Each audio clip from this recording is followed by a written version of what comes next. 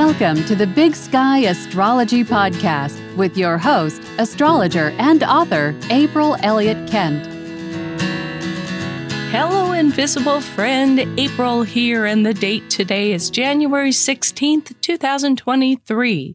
Welcome to episode 161 of the Big Sky Astrology Podcast. This week, Mercury and Uranus station direct. The Sun makes a conjunction with Pluto and enters Aquarius the day before the new moon. Venus makes a conjunction with Saturn, and I answer a listener question about looking on the bright side of your birth chart.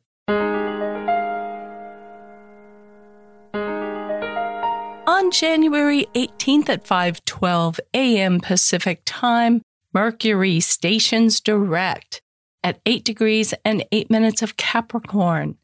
Mercury turned retrograde on December 29th, 2022, and it is turning direct now.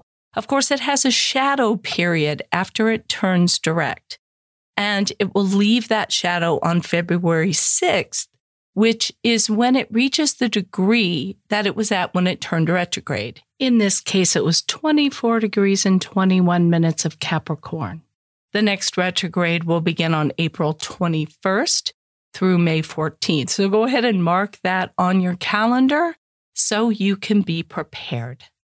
I always think of Mercury's retrograde periods as time to catch up with ourselves.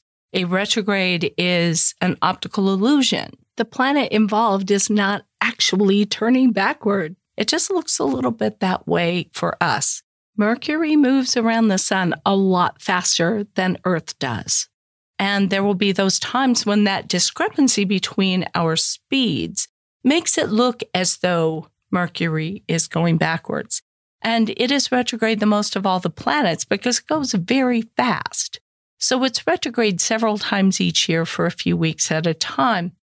And when Mercury is retrograde, it is a time, I think, to go back over things that we've done in previous weeks, to see the flaws in our arguments, to see the things that we might have overlooked or gone by too quickly. And Mercury's retrograde periods are a wonderful time to go back over that and see where we might need to correct our course a little bit. So it's true, it's probably not the ideal time to instigate new activities that are related to Mercury, such as buying a car or a computer or signing agreements, this kind of thing. And the reason is usually that we're not seeing all the facts. We don't know what we don't know. But it's not the end of the world if you have to. It just means that you really need to look things over carefully and build in any kind of warranties or protections that you can.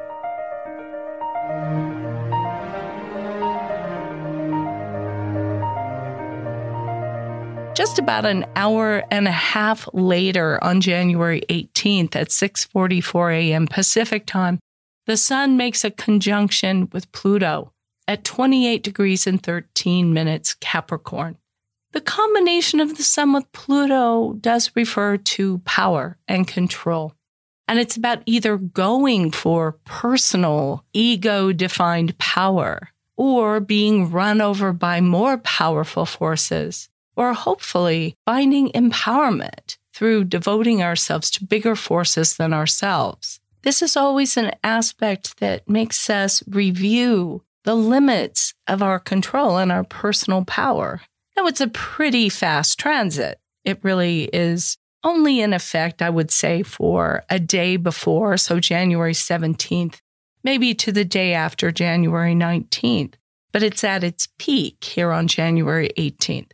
And it tends to be a day when something will appear in our environment. It could be a situation emerges in your workplace where you find just how few options you have to do things the way you want to do them and to express your personal creativity.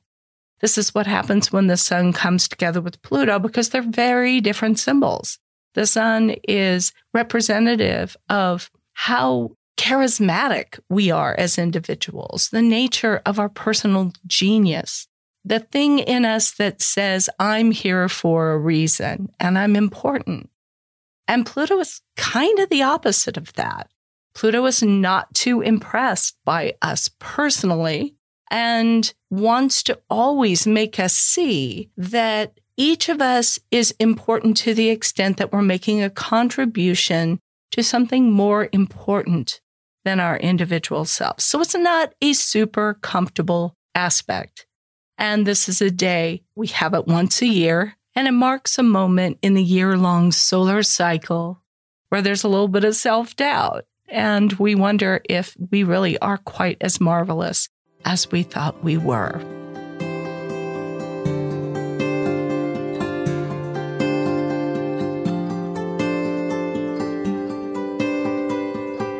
On January 20th at 12:30 a.m. Pacific time, the sun enters Aquarius. And on February 2nd, Imbolc is celebrated in the pagan calendar. Imbolc literally means lamb's milk, because this is when the lambing season began. It was also a time of celebrating Saint Bridget, the Celtic deity of light, which marks that midpoint between the winter solstice and the spring equinox. Much of this day, February 2nd, or this season, is based on figuring out how soon it's going to be spring so we can plant the crops. It was not considered to be a good thing if this day itself was bright and sunny, because that was said to predict that winter would last for 6 more weeks. It would be snowy and frosty. But if this day was cloudy and dark, then it was thought the fields would be thawing out soon and we would be ready for planting in a relatively short time.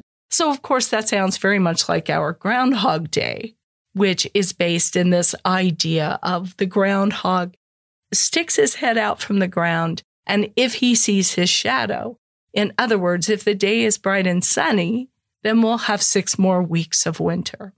Now, what does it mean astrologically for the sun to be moving through Aquarius? Well, the sun is moving from Capricorn in the darkest time of the year, when the sun is at its lowest elevation in the midday sky. As it's moving into Aquarius, it's moving into a sign that is very, very different.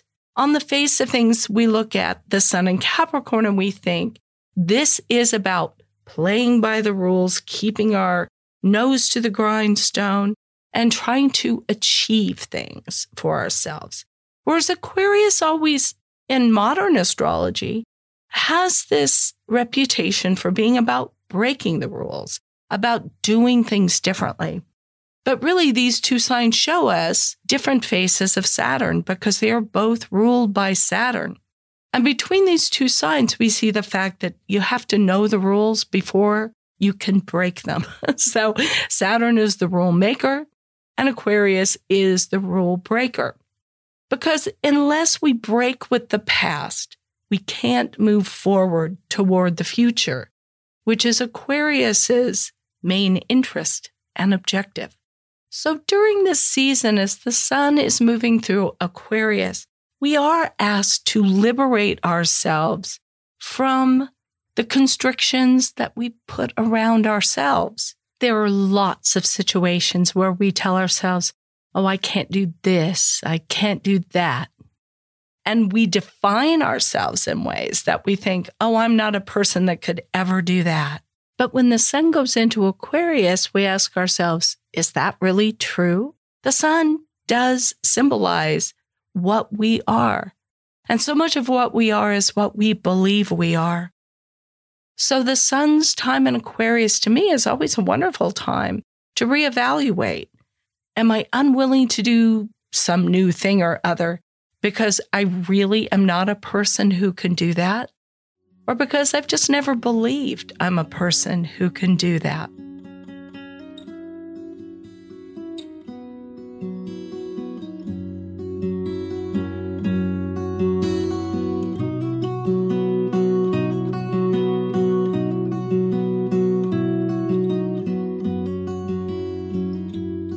And now the moon report for the week of January 16th, 2023. It begins with the new moon in Aquarius on January 21st at 12:53 p.m. Pacific Time at 1 degree and 32 minutes Aquarius on the Sabian symbol 2 Aquarius, an unexpected thunderstorm. An unexpected can be startling or a little scary, but it also can be very exciting. The new moon, of course, marks the beginning of a 28-day cycle where we plant something new. And it's a very dark time for the moon, so often we're not really sure exactly what it is that we're planting. But we plant seeds of faith. And these seeds are of the nature of Aquarius. What we're saying with our intentions at this new moon is, I want to find my place in the world. I want to find my people. I want to expand my influence into the future. Capricorn is very much based on the here and now, what we want to achieve at this time, in this place. But Aquarius is always looking further ahead down the road. And this is the new moon for asking ourselves what it is that we want to create that will live on after us. It is a creative new moon, but it's not the individual personal creativity of Leo, its opposite sign.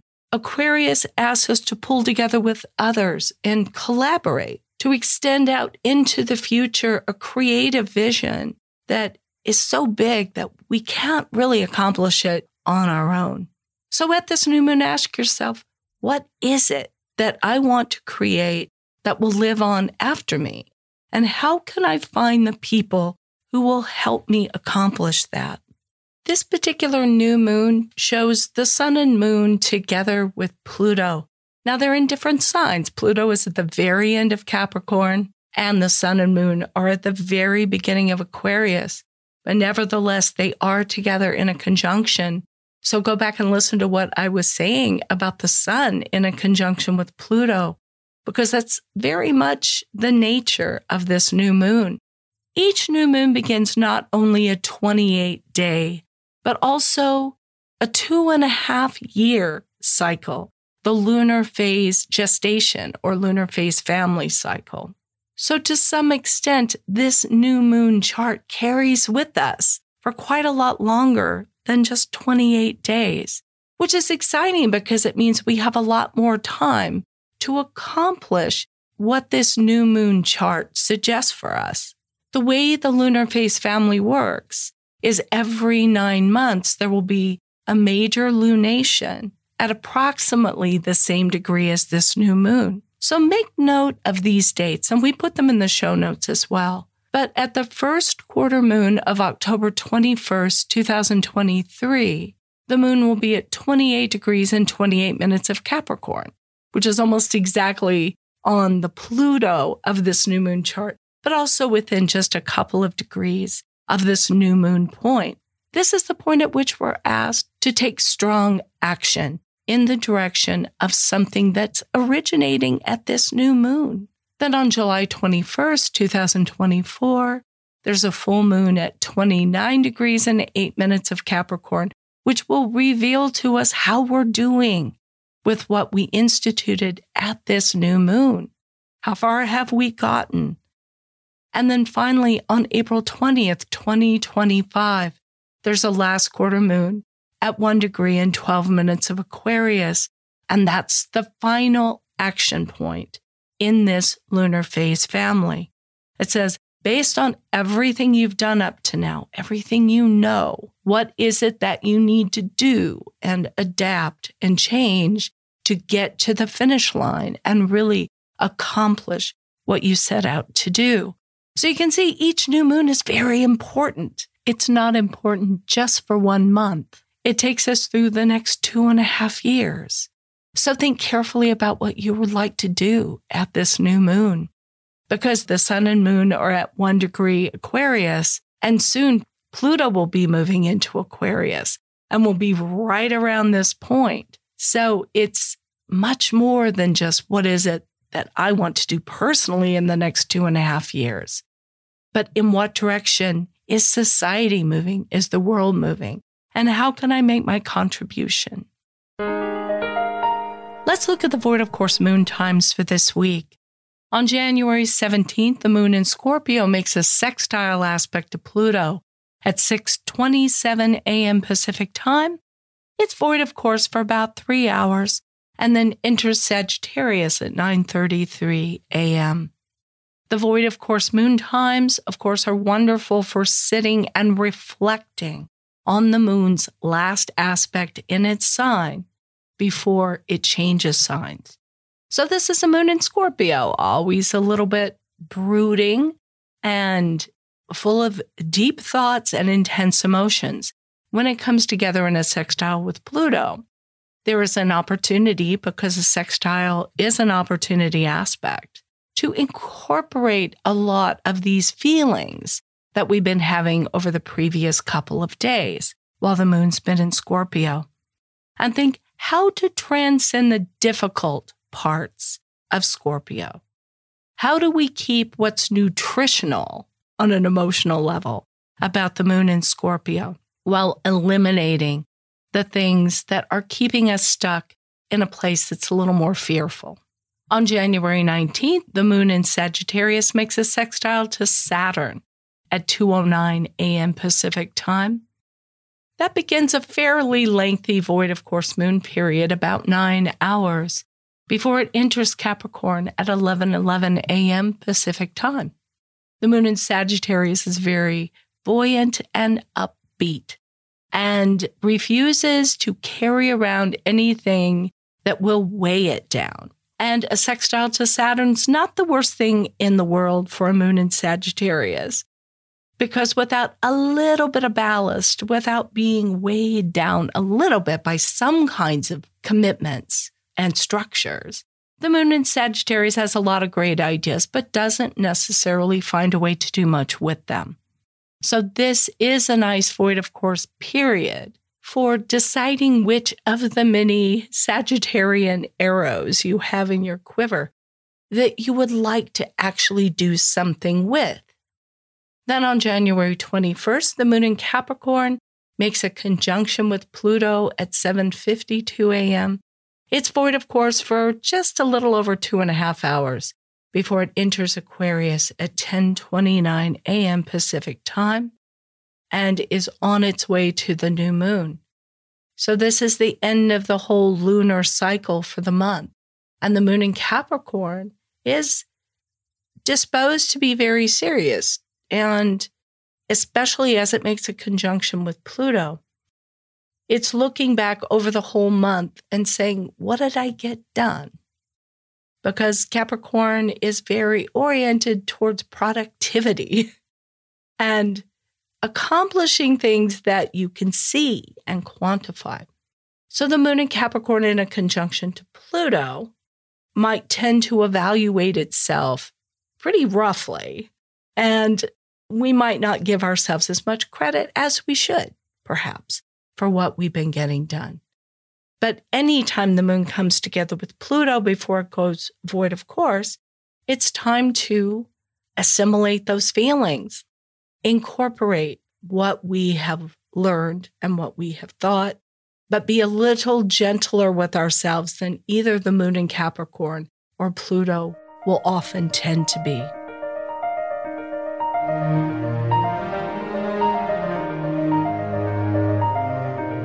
On January 22nd at 2:13 p.m. Pacific time, Venus makes a conjunction with Saturn at 24 degrees and 47 minutes of Aquarius. This is an aspect that we could say is about appreciating things both in form and in function.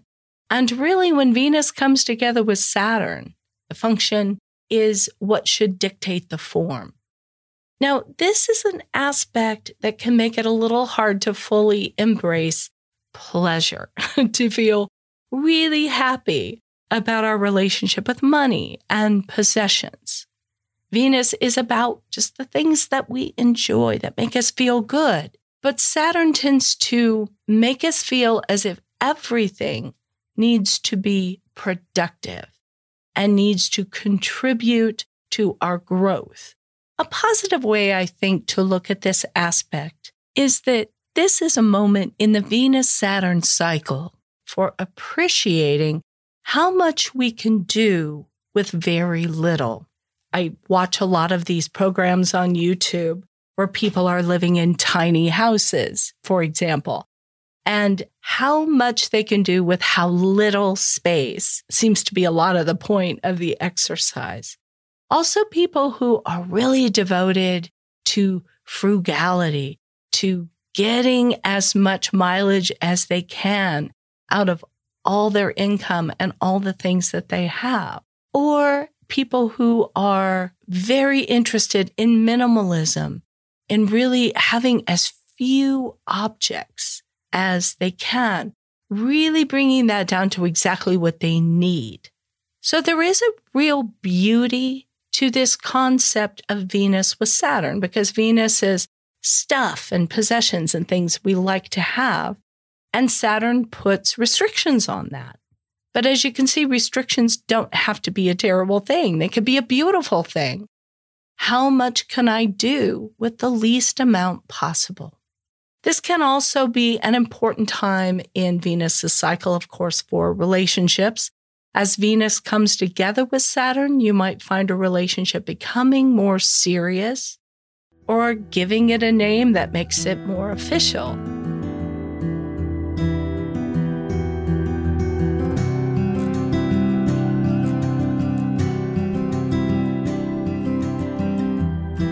On January 22nd at 2:58 p.m. Pacific Time, Uranus stations direct at 14 degrees and 56 minutes of Taurus. Uranus has been retrograde since August 24th, 2022, and it's one of these planets with a really long retrograde period. Uranus, or any planet, is more influential, I think. It's stronger when it's stationing, when it's moving either retrograde or direct. Its qualities seem to be more noticeable. This is a time when change is likely, and especially unexpected change. Uranus is in a wide square to that Venus-Saturn conjunction as it stations direct. So Uranus is going to want to shake us loose, I think, from some of the ways that we try to hold ourselves back or restrict in some way our pleasure in our prosperity. Look to the Taurus house of your chart, particularly the one that contains 14 degrees, 56 minutes of Taurus, and also any planets in your chart within about, say, 5 degrees of 15 Taurus, Leo, Scorpio, or Aquarius. These are the areas of your life and your psyche that will tend to be most influenced by Uranus at this station.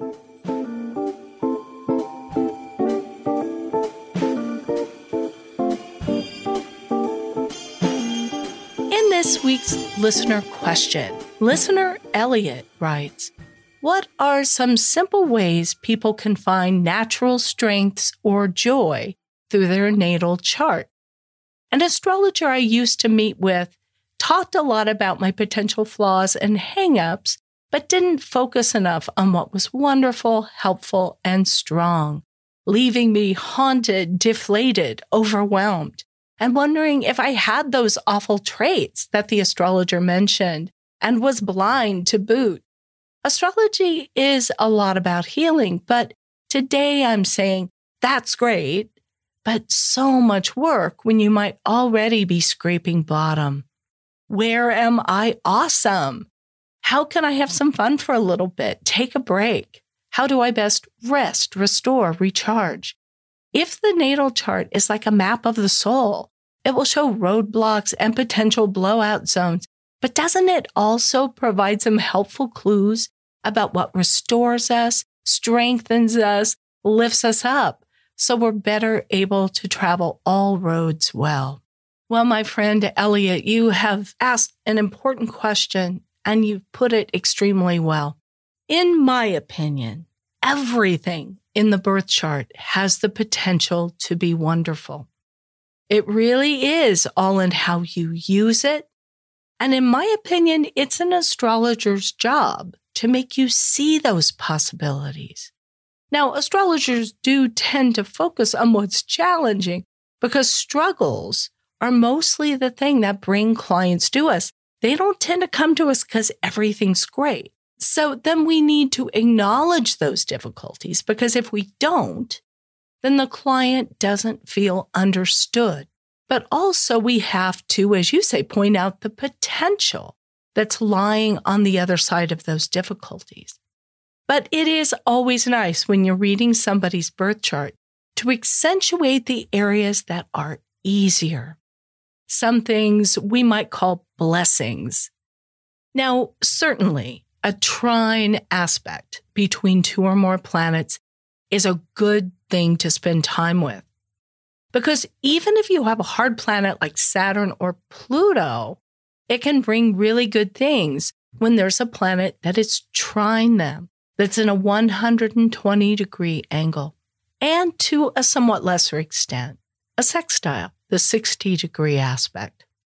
So let's say Venus is trine Saturn in the birth chart, and I would say there is a tremendous talent there for manifesting what you value, for building good relationships, making money through the things you enjoy.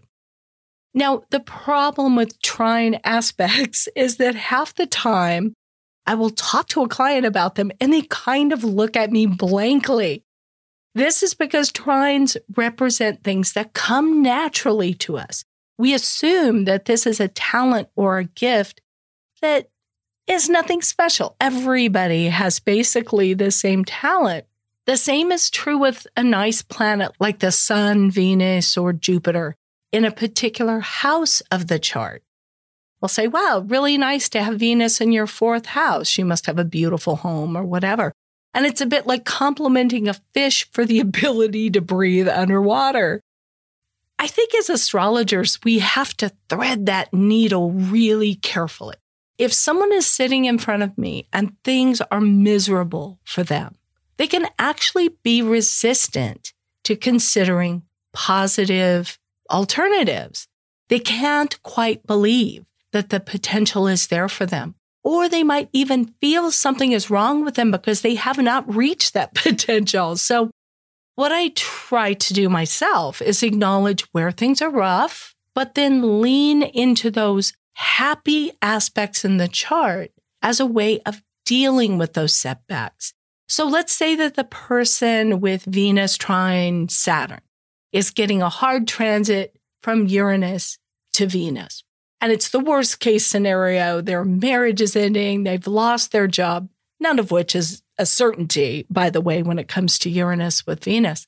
And I might say something like, you're in a period of time when lots of things are changing, whether you want them to or not, because you have to be freed up to go in a new direction that's going to suit you better, especially within personal relationships and finances. But fortunately, your chart is built in such a way that you instinctively know what's important and what isn't, and how to hang on to the things that are truly essential. You have this innate ability to rebuild relationships and finances.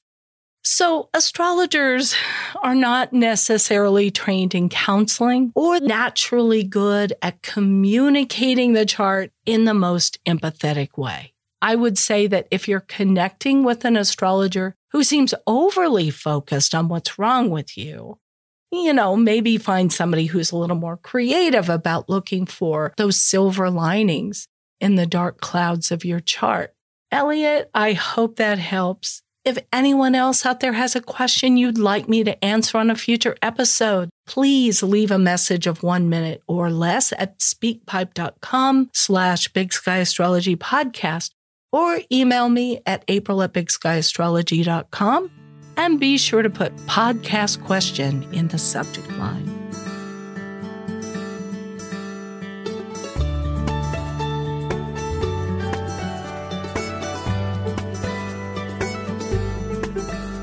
Well, that is everything I have on my show sheet, so I'm going to wrap this up. Thanks for listening to the Big Sky Astrology Podcast. If you like what you're hearing, please be sure to subscribe or follow the show on your app of choice. We love ratings and reviews, and I hope that you'll help spread the word by telling an astrology-loving friend. You can read show notes and full transcripts and leave your comments about each episode at BigSkyAstropod.com. Thanks very much to everyone who's shown support for the podcast over the past year. On each episode, I'm thanking some donors by name. This week, I'm giving a Big Sky Astrology podcast shout out to Sarah McNeil and Yvonne Alara. Sarah and Yvonne, thank you so much for listening to the podcast and for supporting the show with your donations. If you would like to support the show, please go to BigSkyAstropod.com, and if you donate $10 or more, I'll send you a link to access my bonus episode for donors only that was released just after the Capricorn solstice. And you'll also get the upcoming bonus episodes for the Aries equinox and the Cancer solstice. That's it for this episode. Join me again bright and early next Monday. And until then, keep your feet on the ground and your eyes on the stars. Thank you for listening. To learn more about April Elliott Kent, visit her website, BigSkyAstrology.com, where you can sign up for her newsletter, read her thoughtful essays, find out more about her books and classes, or book a personal astrology reading. That's all for today. If you're enjoying the podcast, please take a moment to follow or subscribe to stay current with new episodes. And please leave a rating or review. You can follow Big Sky Astrology on Facebook or Twitter and Big Sky Astrology April on Instagram. Thanks again for being here, and we hope you'll join us next time.